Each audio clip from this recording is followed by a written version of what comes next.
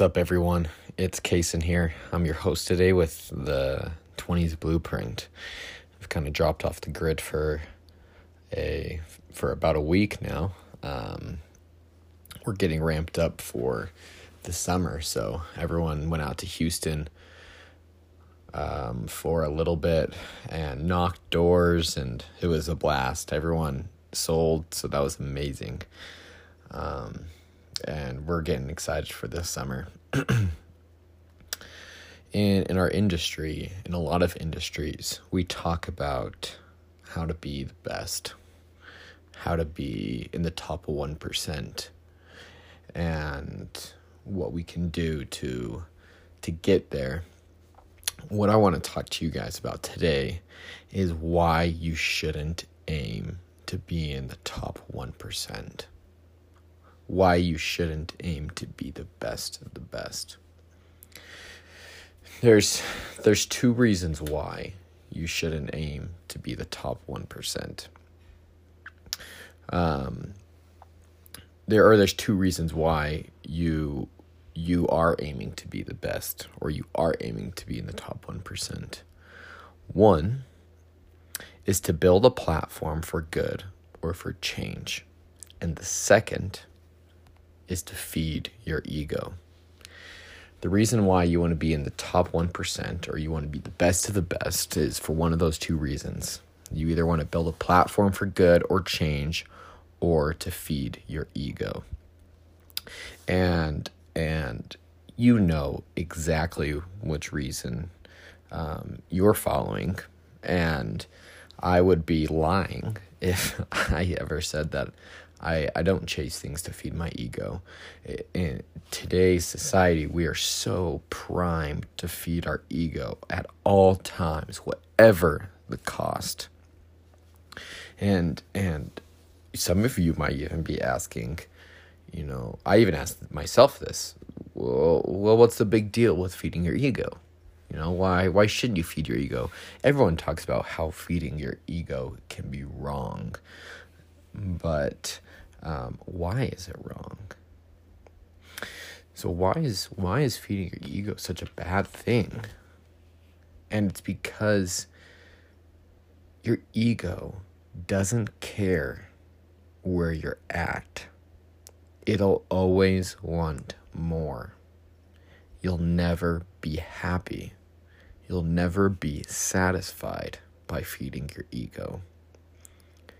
It'll always leave you wanting more. So if your primary drive to be the best is to feed your ego, once you get there, you won't be happy. That's why you hear so many stories about the rich making it to the rich, and they're just as depressed as the person next to them. And the CEO of a multi-billion-dollar company are the loneliest they've ever been. It's because they do it to feed their ego, not to build a platform for good or for change. And I'm not saying that you can't be in the top 1% and be happy. It's totally possible. In fact, you can be happier up there, I think. But it's what your drive is.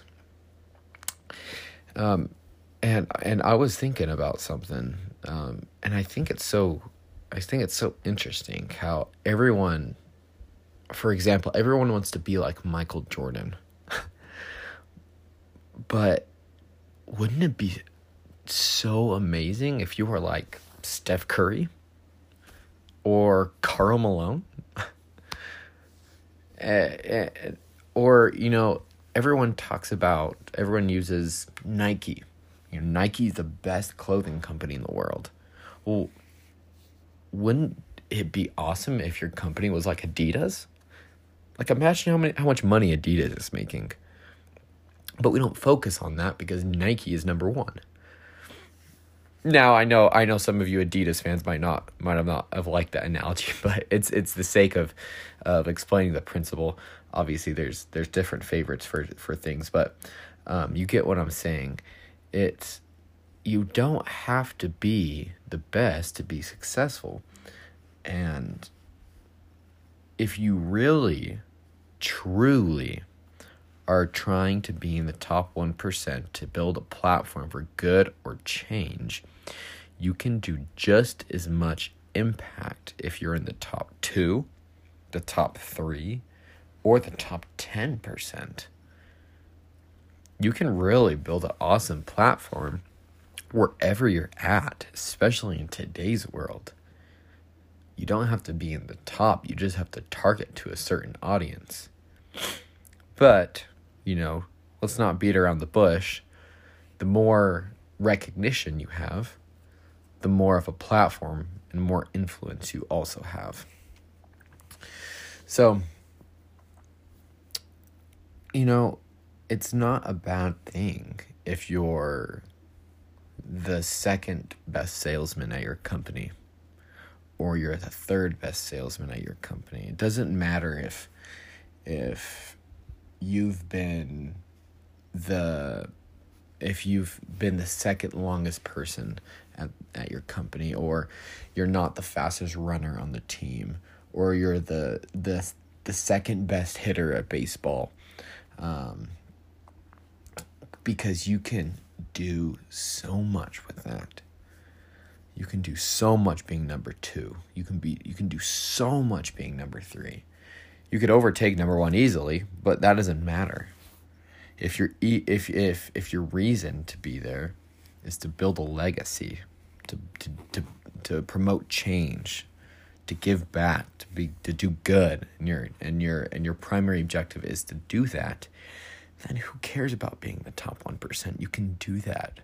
You can do that somewhere else. You can do that in the top 2, top 3, top 10, top 100. It's all relative. So my challenge for you guys is to analyze yourself. What are you working towards? Most people will live most of their lives unhappy because they're not the best of the best. That's just ridiculous. And it's just because they're feeding their ego. So my challenge for you, yes, is to analyze yourself. Analyze what your drive is. Is your drive to be better so that you could feed your ego? Or is it to build change? Whether it be in the world or your own family. Either one is just as valuable and just as good. Okay. Now, I'd love to hear your guys' feedback on this podcast. I really am passionate about this. So, if you could DM me and let me know what your thoughts are, and if you disagree, then I'd love to chat about it. But please reach out to me. I'd love to hear what your thoughts were. If you have a friend or family that you think could use this, send it to them. And that's the whole point of this podcast. But anyways, thanks for tuning in, guys, to this little podcast, and we'll see you next time.